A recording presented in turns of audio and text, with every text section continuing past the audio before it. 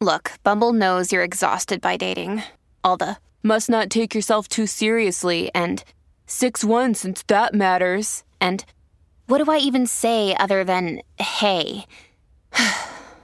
Well, that's why they're introducing an all-new Bumble, with exciting features to make compatibility easier, starting the chat better, and dating safer. They've changed, so you don't have to. Download the new Bumble now. Families have a lot going on. Let Ollie help manage the mental load with new cognitive help supplements for everyone 4 and up, like delicious Lolly Focus Pops or Lolly Mellow Pops for kids. And for parents, try 3 new Brainy Chews to help you focus, chill out, or get energized. Find these cognitive health buddies for the whole fam at ollie.com. That's OLLY.com. These statements have not been evaluated by the Food and Drug Administration. This product is not intended to diagnose, treat, cure, or prevent any disease. National American Radio acknowledges the generous support of the GJGAGDJDJG. The last G is for group.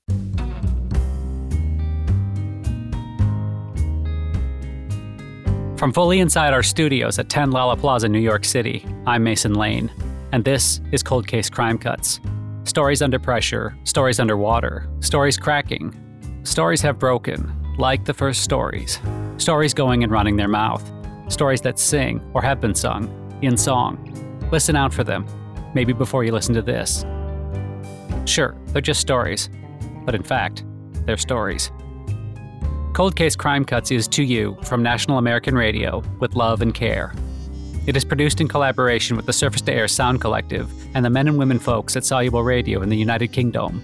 You can find them on and off Twitter, but you can find them on Twitter at @soluble_. Episode 5. In the Ghetto. Before we end the beginning of the opening of this episode of Cold Case Crime Cuts, I want to tell you about the new NAR app. If you enjoyed National American Radio's incredible output of sound audio, radio and audio radio and podcasts, we hope you'll take a few moments to download the NAR app from your app store, and then take a few moments more to download it again from our website, which provides many of the same versions but fully optimized for our financial department. You'll receive exclusive downloadable content, including unique episodic offerings from across the National AR family, interviews with our award-winning production teams and journalistic podcasts, and extended versions of shows like The Week in Sidewalking, Allow Me to Crouch Here Please, and 123 Economics with Walton Fish. That's the NAR app. Click through to it from our homepage at national/American Radio now /roll. And don't forget to leave a review and a rating. I'm Mason Lane, and thank you for the loan of your ears. And now we continue with Cold Case Crime Cuts.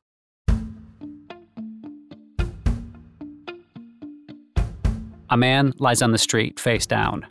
There's a gun in his hand. A crowd gathers, no doubt attracted by the sight of a man lying on the street, face down, with a gun in his hand. He's a young man, an angry young man, but while he is angry, he's also dead. But how did it come to this? The full version of this episode of Cold Case Crime Cuts is available exclusively through the NAR app. Download it now from the App Store or from the National American Radio homepage. The full version of this episode of Cold Case Crime Cuts is available exclusively through the NAR app. Download it now from the App Store or from the National American Radio homepage. The full version of this episode of Cold Case Crime Cuts is available exclusively through the NAR app. Download it now from the App Store. Thank you. Well aware that some people consider ghetto to be a pejorative term, and so we have taken care to avoid revealing which specific ghetto we are referring to. Yet it's fair to say that America is crisscrossed with ghettos in much the same way that it is by roads. But as it's roads that lead in and out of these ghettos, that's hardly a surprising number of people. What we can say is that the young man in question died here in the same zip code as where he had been born, not as an angry young man, but as a newborn baby. We do not know how angry he was as a baby, but statistics lecture us that there was probably some crying involved, at least at some stage. We do know that his mama cried before, during, and after his birth, the result of sadness, anger, frustration, and a whole catalog of other negative emotions.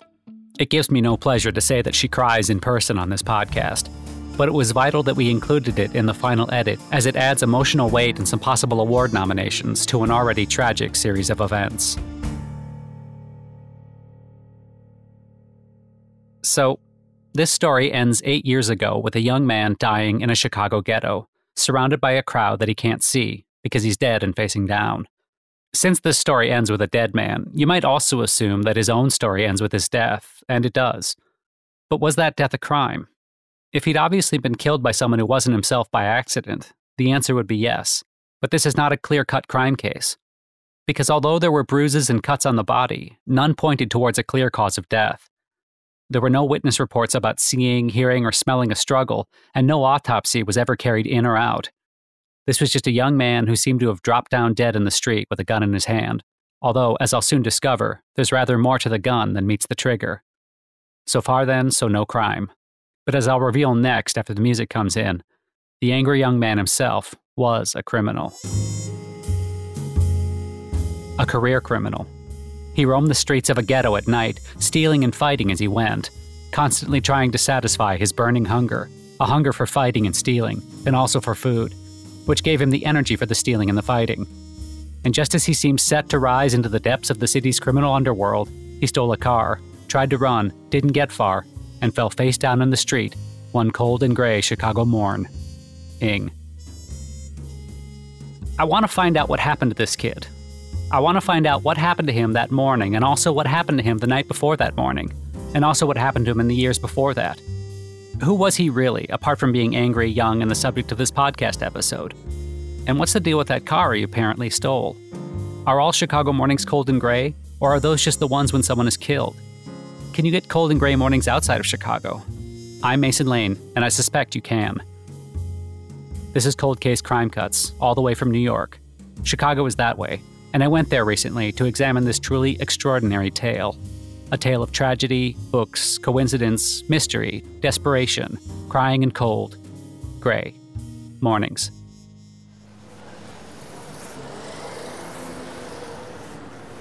Are we in a ghetto yet? Well, not exactly. Maybe now? Is this a ghetto? Well, no.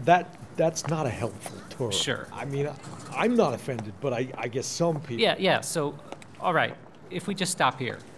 So, Jazzbo, we're here in a Chicago ghetto. Tell me about it. Well, it's actually kind of interesting, because in the early 1900s, you had Italian and Eastern European immigration to Chicago, and they each found their own territory. Jazzbo Sputnik is a crime reporter for the Chicago Large Herald, and yet he doesn't seem to know much about the ghetto. The kid's body was found just along here. The kid's body was found just along here. It's a nondescript side street, not much more than a large alley, of the type I imagine are found in ghettos the world over. I see a rat scuttle past and wonder if it scuttled past the body lying here 8 years ago. I suspect not. That's about 4 times longer than the average lifespan of a rat. So the body was lying face down. How far is this from the main street? It's around 20, 25 feet. Jazzbo may not know much about the ghetto, but he sure knows his measurements. The police report confirms that the body, when it was still alive, made it just over 20 feet along this alley before he met his fate of his face meeting the street. The car was parked up across the entrance to the alley. The driver door was open, so the assumption was he'd stolen it, driven it to here, tried to turn into a too narrow street, jumped out, and tried to run. Obviously, he didn't get far. The kid was found holding a gun. I asked Jazzbo about this, but formulated as a question. The crowd that had gathered round said that the body was holding a gun? Yeah, it was kind of a surprise. In my experience, guns often are. Because it wasn't loaded, and there were no bullets recovered from the crime scene. He hadn't actually fired it. Right. But if he'd drawn his gun, he must have been worried, right? Worried about someone chasing him. No, I mean the gun had never been fired, ever. It was totally brand new. And that, in a nutshell, is a bombshell. A bombshell about a gun. And as guns also fire shells, it's certainly enough of a bombshell to warrant a new music cue. Remember, there was no obvious cause of death for this angry young man. As a death, it was unexplained, and you might imagine that such an unexplanation would lead to an autopsy. This, however, would be a purely imaginary autopsy because there wasn't one, which is kind of strange. The Chicago police seem to have made next to no effort to conduct a proper investigation, and next to no effort at all, next to no effort, is the least they could have done.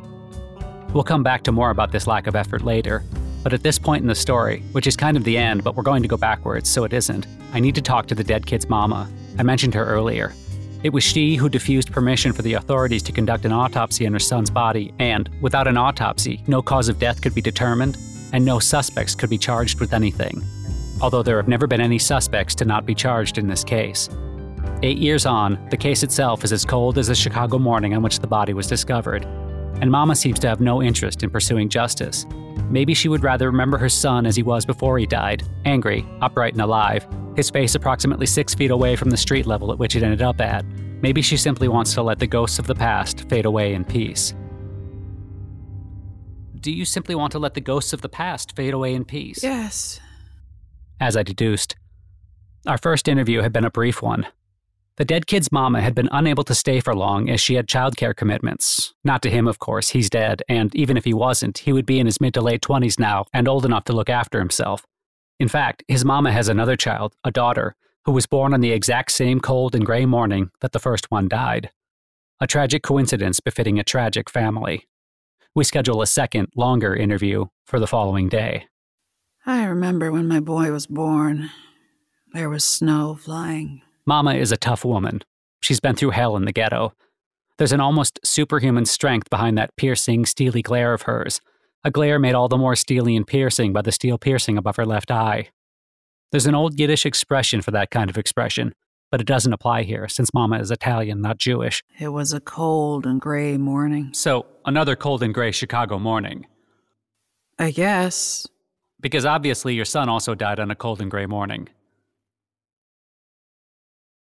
In Chicago? In another tragic coincidence, Mama's son's both birth and death took place in identically temperatured and identically colored mornings in the exact same city. Maybe if he'd simply left the city before he died, this wouldn't have been the case. But that's just speculation. Before continuing with this pierced mama, I wanted to find out a little bit more about births and deaths in this windiest of cities. On average, there are about 40,000 births in the Chicago metropolitan area every year, and around 23,000 deaths. That's in total. So that figure includes everything from homicides to deaths from illness and natural causes. Christingle Flounce is the director of the Illinois Center of Public Health in Illinois, Chicago. She's not wearing a lab coat for our interview, although I believe she owns several, so her expertise is beyond question. How many of those births are in ghettos? I don't know where they are exactly, and that term is a little problematic. Yeah, okay. Let's stick to the whole city. Do all those births and deaths take place in the morning? No. There's a fairly even spread across any 24-hour period. But is it always cold? Well, a corpse will become cold. No, as in the climate. Do births and deaths in Chicago only occur when it's cold outside? For births, it's actually the opposite. There's a peak in late June, early July, and then more elderly people die in the winter. And how many elderly people are born in the winter? Well, very few elderly people are born at all. None, in fact. And yet, it's possible for younger people to die in winter. Yes. Being young doesn't mean that you can't die in the winter. I assume it gets cold in Chicago in the winter? Yes, it does. I'm Mason Lane.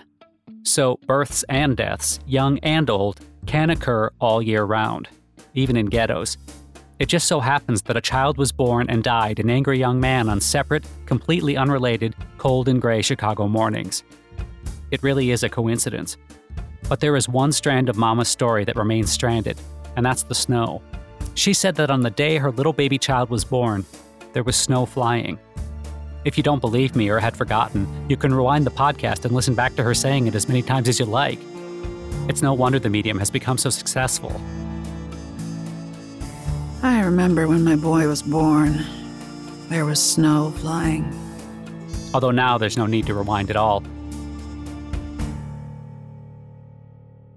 I asked the kid's late not late mama about her choice of words.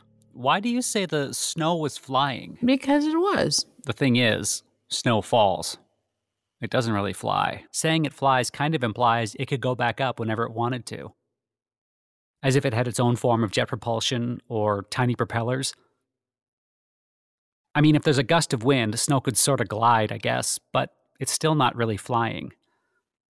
Yeah. I get that it's the windy city, so maybe more snowflakes are, I don't know, maybe here they get buffeted around in the air more. Yeah? So why not just say the snow was gliding or something? There was snow falling. Or falling. Yeah, that's clear. I know what you mean now. Thank you. Snow can't fly.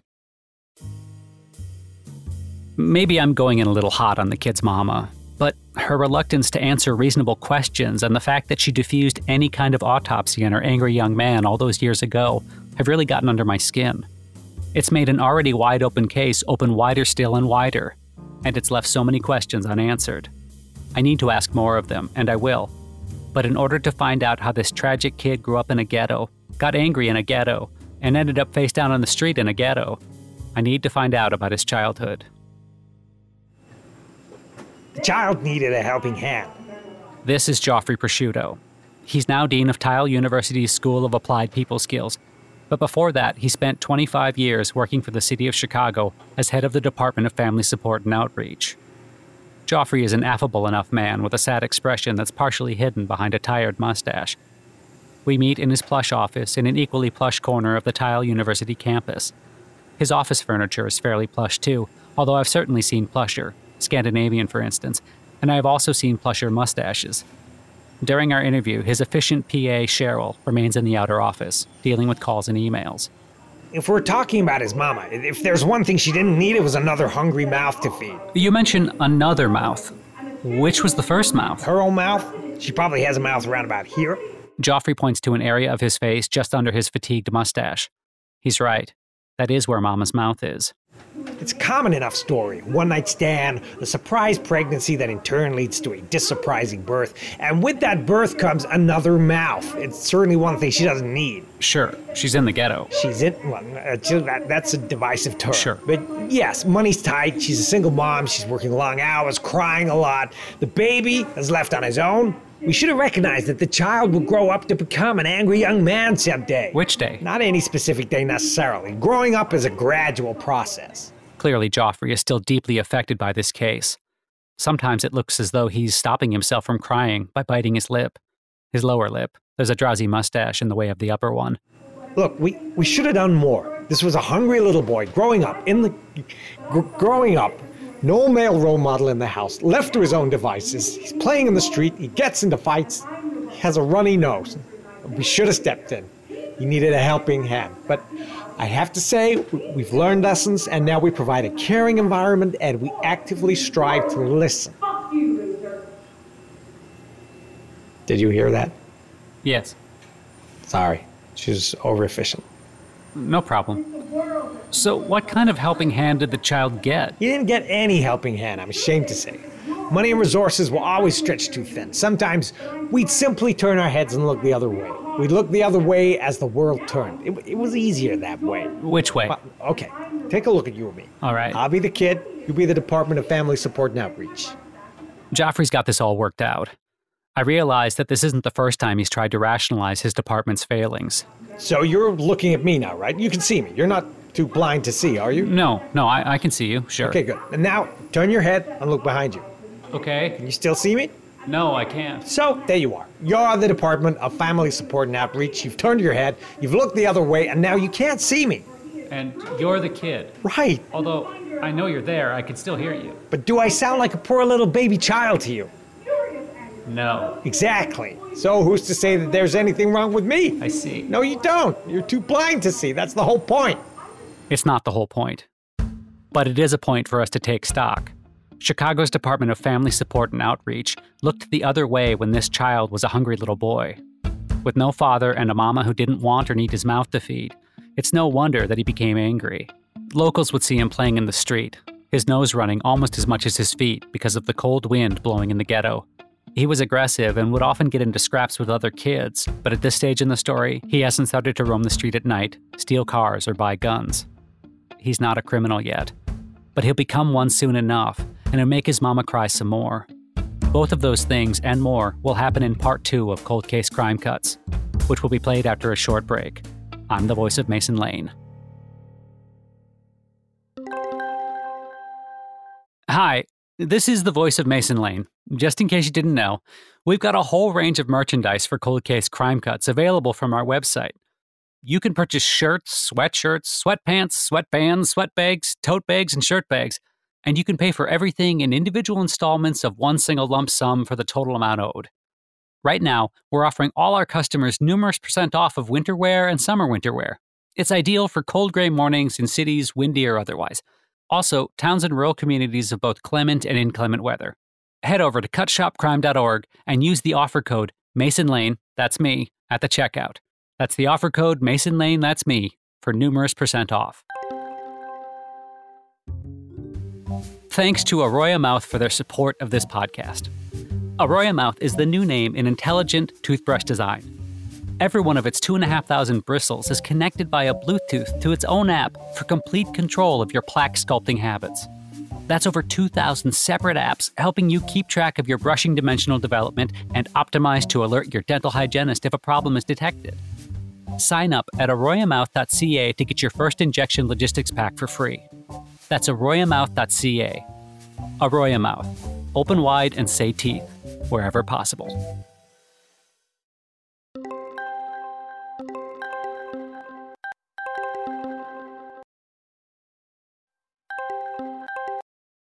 The kid wanted more. He'd always been the poor little baby child, but he wanted to change that. I'm Mason Lane, and we're cutting cold crime cuts, just in case. In a Chicago ghetto, a poor little baby child has been born to a single mama who cries a lot. The city's social services want nothing to do with this powder keg waiting to happen. The child gets no helping hand and grows to become an angry young man. Later on, he'll be found face down in the street, with an unfired gun attached to the end of his dead arm. There's no obvious cause of death, and the mama has diffused permission for an autopsy on either her son, who is dead, or herself, who isn't, and therefore doesn't need one. His death remains a mystery. But it seems to me that he could have made some powerful criminal enemies, perhaps, and so I need to find out more about the period of his life after his birth but before his death. What was he like? It was time to take this to the streets. He was a real tough kid. Rusty Vatican was one of this dead kid's closest childhood friends. He still lives in the area, which isn't the best ghetto I've ever seen, but it isn't the worst either. We'd be tearing it up out here most days when we was little. A lot of scrapping with other kids, you know? Rusty is now a highly respected bouncer in downtown Chicago. Clearly that scrappy childhood has served him well. His face is a roadmap of cuts and scars, although the road they map out probably ends in a fist. We're standing near to where the crowd gathered around the face-down angry young man, and Rusty is surveying the scene warily, as if preparing for battle once again. He's an intimidating man, there's no question, and if there was a question, he'd intimidate you into answering it yourself. But I do ask some questions. I have to, for the sake of the podcast. National American Radio. How old were you two when you were playing in the street? Kind of till about 8th grade, something like that.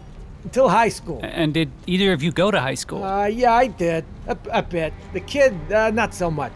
Not to his taste, you know what I mean? He sort of broke away. Went off the end of the deep end. Okay, but when you were 12, 13... Oh, back then, this was our block, you know? We was kings around here. We'd take kids' lunch money once in a while. He was a thin kid. He was always a hungry little boy. So, you know, we'd take the money and go get something to eat. No cars or guns? No way. We mostly ate food. But you two were getting into fights. I did some stuff I'm not 100% proud of, all right? But I never went further than just, you know, playing in the street, taking a couple of dollars from other kids. And then when I was 16, I started doing some bouncing, making honest money. I stayed clean. But the kid wanted more. He'd always been the poor little baby child, but he wanted to change that. I'm reluctant to push Rusty further. Actually, I couldn't push him at all. He's a large man. But this is the crucial part of the tale, when juvenile bullying and roughhousing transforms into full-blown criminal crime. I check back in with Mama. He was a good kid. By now, it's extremely obvious that he wasn't. Parents can be so stupid, although part of me wants to let his mama carry on believing this about her young man, at least until this episode is released. The kids soon left bouncing Rusty behind, as harmless daytime lunch money thievery turned into more violent roaming around the streets at nightery. But his mama remains in total denial about this. He was a good kid. He was kind. I simply can't hold it in any longer. But he really wasn't, though, was he? Mama suddenly looks at me again with that steely, piercing glare of hers, and this time I notice just how red her eyes really are. I'd missed this before. I must have been distracted by the steel piercing. It's as if she's been crying constantly for the last 8 years. Her red eyes are almost like red eye in a photograph, although that's caused by a camera flash being reflected in a retina, not by excessive crying. Or maybe it's more like a red eye flight, although that expression is colloquial, more to do with tiredness from late-night plane travel rather than excessive crying. And Mama is far from being a commercial airliner. In fact, I've already established that she knows next to nothing about things that fly. It's a tense moment, and I wonder if I've kicked a nerve. But then her expression suddenly softens, and a clear liquid consisting mostly of lipids, water, and mucus starts to bubble out of her lacrimal glands. I know. He fell in with a bad crowd. He didn't mean any of it. And his mama cries. And cries and cries. Quite honestly, the rest of this interview was a waste of time. No sound editor in the world could have cleaned up all that crying and fashioned it into coherent sentences. Ours tried, but he couldn't. I feel so sorry for him.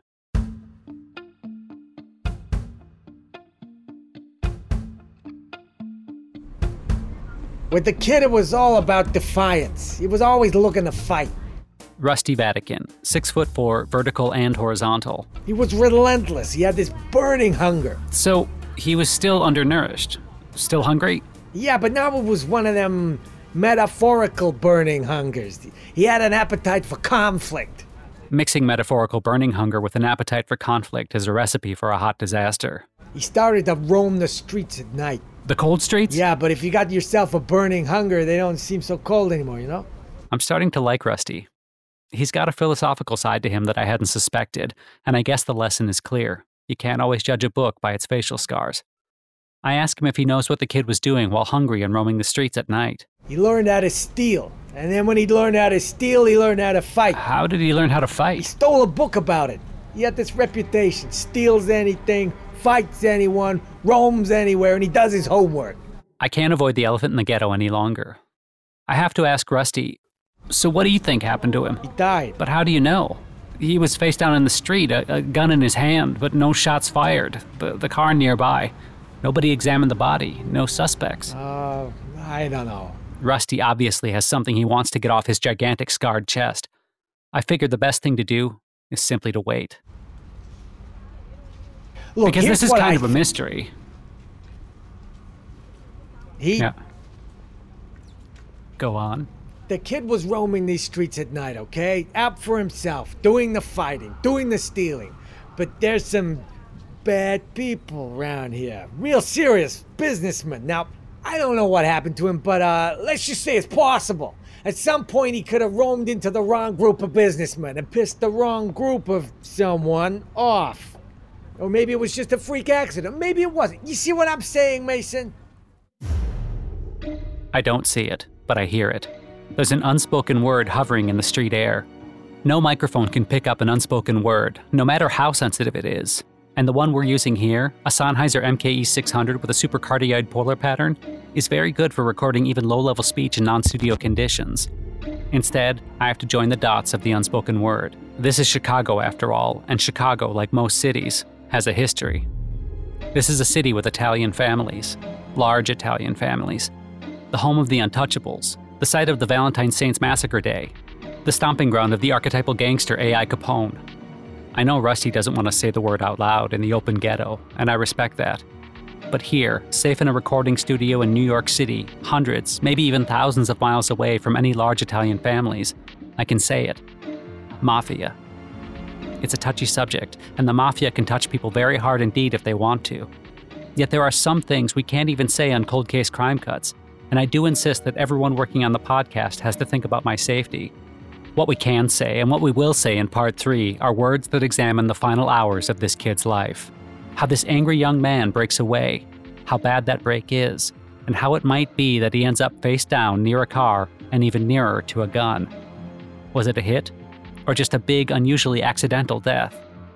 That's Part 3, in full, after a completely different kind of break. This kind.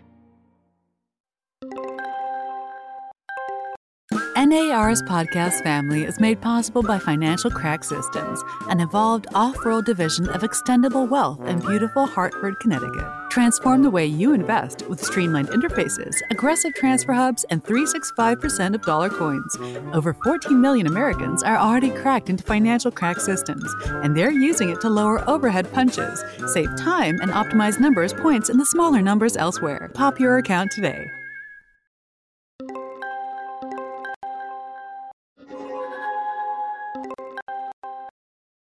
That was a break. This is Mason Lane, unbroken. This is Cold Case Crime Cuts, currently in a Chicago ghetto, 8 years ago. an angry young man criminal is found by a gathered-round crowd on a cold gray morning in a side street with a brand new gun in his hand, near a car he'd apparently stolen. He's face down.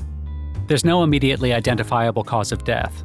There's no autopsy, and the Chicago PD soon leave the case open to gather dust. His childhood friend, Rusty Vatican, suspects that he may have fallen foul of the city's mafia. It's possible. After all, one of the ways you can fall after being fouled is face down. Really, though, this is a mystery. A possible motive, yes, but no surviving evidence and no real suspects. The only way forward in this one-way cul-de-sac is to examine the final hours of the kid's life. His mama is no use. She's still crying. But Jasbo Sputnik, a Chicago crime reporter in Chicago, is not no use. He is use. And he is standing with me near to where this dead kid posthumously attracted a crowd.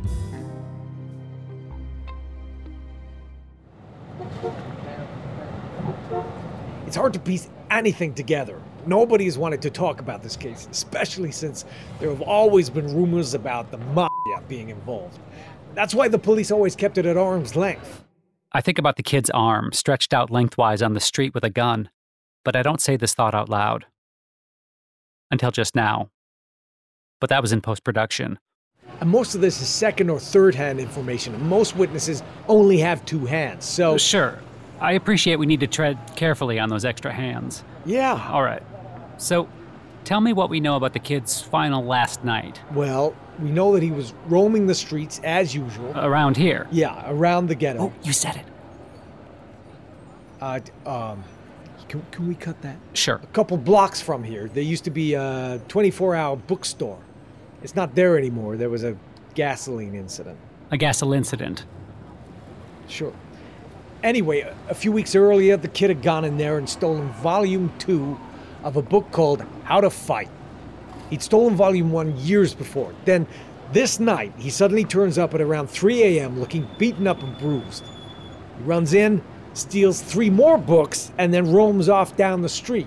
Which books did he steal this time? How to Buy a Gun, volume 1, and How to Steal a Car, volumes 1 and 2. An hour or so after that, he's found face down here in this side street. So what happened to this kid to make him suddenly decide to steal over 2 more books in this enterprising series of self-help guides? Where had he been? Jasbo said that we should head around the corner from the location of the demise to a new site. We attempted to record a walk and talk as we did this, but a couple of loud buses went past, and then a police car with the siren on, and that ruined it, so we just kept the end bit. The fact that before roaming into the bookstore that night, the kid was in desperation. We're standing on the site of Desperation. Full name, the Desperation Diner and Grill, an all-night eatery that was a favorite hangout of the local Chicago criminal fraternity. It's not here anymore. There was a gasoline incident. On the night, there were several reports of a fight breaking out in Desperation. A lot of angry young men, maybe 15 or 20 of them, both in number and even possibly age. It started off as just a regular brawl, hands, feet, a few clubs, maybe a few knives. The kid's not going to be left out. He won't be that little boy with a runny nose anymore. He's got that burning hunger, and he sees this as a chance to assert himself. And don't forget, he's learned how to fight. In the ghetto. Anywhere, really. So he's in this brawl, hitting anyone and everyone. It doesn't matter how notorious a criminal they might be. But at some point, someone pulls out a gun, and the kid doesn't have a gun. What he does have, though, is street smarts. A witness reported seeing a young man in desperation break away from the fight and buy a gun. But in order to know how to do that, he needs to learn. And he needs to learn fast. So he runs to the 24-hour bookstore. He realizes that he needs to get a gun, but also realizes he needs an escape route out of the ghetto in case he ends up actually shooting someone. And that's why he steals a copy of How to Steal a Car, as well as How to Buy a Gun, because it's hard to steal a gun. Rusty Vatican agrees, like this. Listen, I'm not a fan of guns, but yeah, you can't hold someone up and steal their gun if you ain't got a gun that you can use to hold them up and steal their gun in the first place. Am I right? Pretty obvious. So the kid steals How to Buy a Gun, skim reads it, and then goes to Big Sal's all-night gun store across the street. It's not there anymore. Was there a gasoline incident? No, Big Sal retired. Anyway, we know the kid goes there because when he was found face down in the street, he had the brand new gun in his hand, and the receipt instruction manual, quick start guide, and extended warranty was stuffed in his jacket pocket. Only the troubleshooting guide was missing. Ironic. I asked Jasbo if we can talk to Big Sal, but he tells me that he died just last year while on holiday, the unfortunate victim of a drive-by shooting at the National Gasoline Museum. So after buying a gun, the kid heads back to the Desperation Diner and Grill with murderous intent. Maybe. Who does he want to shoot? Maybe nobody. Maybe somebody. Maybe he doesn't even know. His hunger's burning and his blood's boiling, yet the night is still cold. Maybe that's why he's angry. Maybe that's why he's gone and got himself a couple of books about how to steal a car and buy a gun. From here and onwards, there are no more concrete witness reports. It's all just rumor and assumption. And assumption is a dangerous plaything, I would assume. Picture it. The kid is holding the gun he's just bought. He's heading towards Desperation. This is Desperation Diner and Grill. And then someone who was fighting with him earlier sees him and sees his gun. And the kid, instead of shooting at this guy, his new gun's not even loaded because, one, he hadn't stolen any kind of book pertaining to bullet purchase, and two, there was no receipt for any. He suddenly turns and tries to run. Maybe this other guy starts to chase after him. Maybe not. The kid doesn't get far. Next thing we know, he's found face down in the street just around the corner from Desperation. What about the car? I think everyone got the car wrong. The assumption is that he'd stolen it because it was badly parked across the side street entrance. The driver's door was open and he'd recently stolen a book called How to Steal a Car. But the fact is, he hadn't had any time to read that book. Look at the timeline.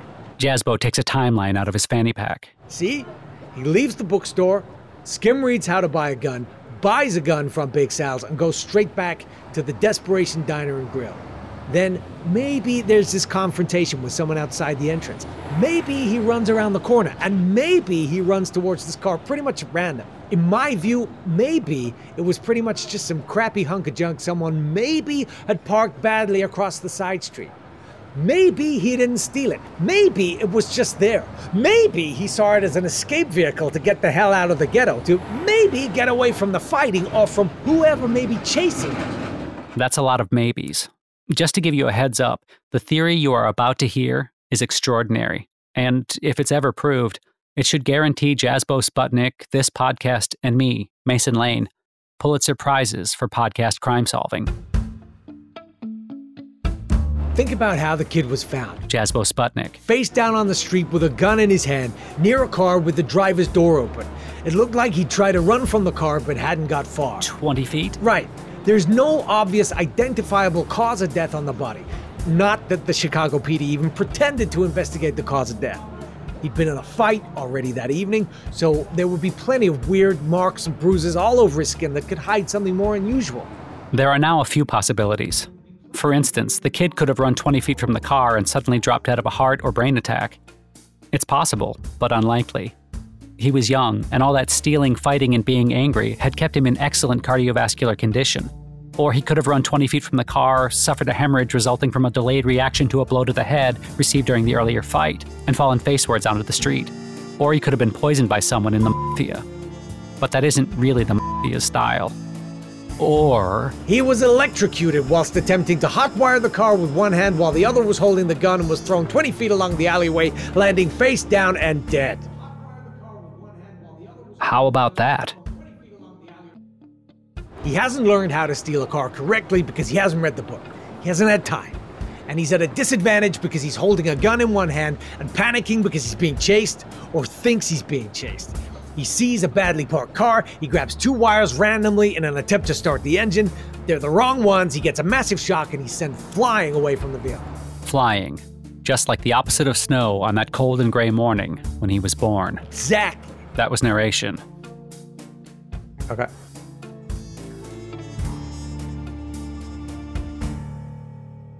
A tragic accident? Perhaps. We can't know for sure.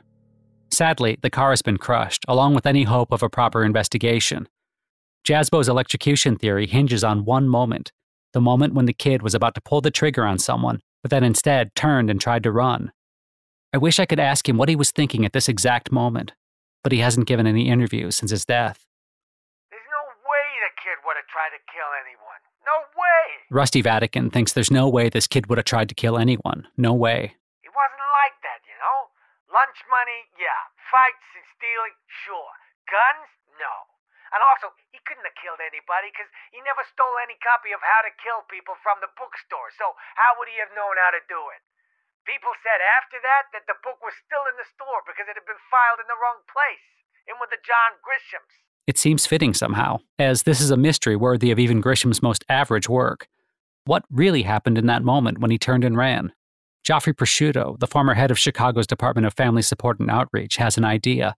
Although since this tragedy is partly his fault, I'm reluctant to give him more airtime on one of NAR's highest-rated podcasts. But I relent. So he and his mustache are coming up now. I like to think that the kid suddenly remembered his mama. He remembered that she was due to give birth to another little baby child. He realized that she'd probably be crying. So he tried to hotwire a car so he could get to his mama's house as quickly as possible. It's kind of wonderful, actually. I hope that's what happened. No, but possibly. Or maybe I'm just being naive, imagining this angry young man, this stealer and fighter, at the exact moment that he's about to gun someone down for the first time and cement himself to a street life of hardened crime, finally thinking of his mama and his soon-to-be new sister. Maybe he catches the eye of his would-be victim, but he can't bring himself to shoot him, not least because he hasn't bought any bullets. Instead, he turns and runs to a car. He tries to steal it. He doesn't get far. There's a fizzing noise, a bang. He comes to rest face down in the street as, somewhere in that cold and gray Chicago morning, his mama is crying yet again and giving birth to another little baby child in the ghetto. If this weren't an audio-only medium, it would be incredibly cinematic.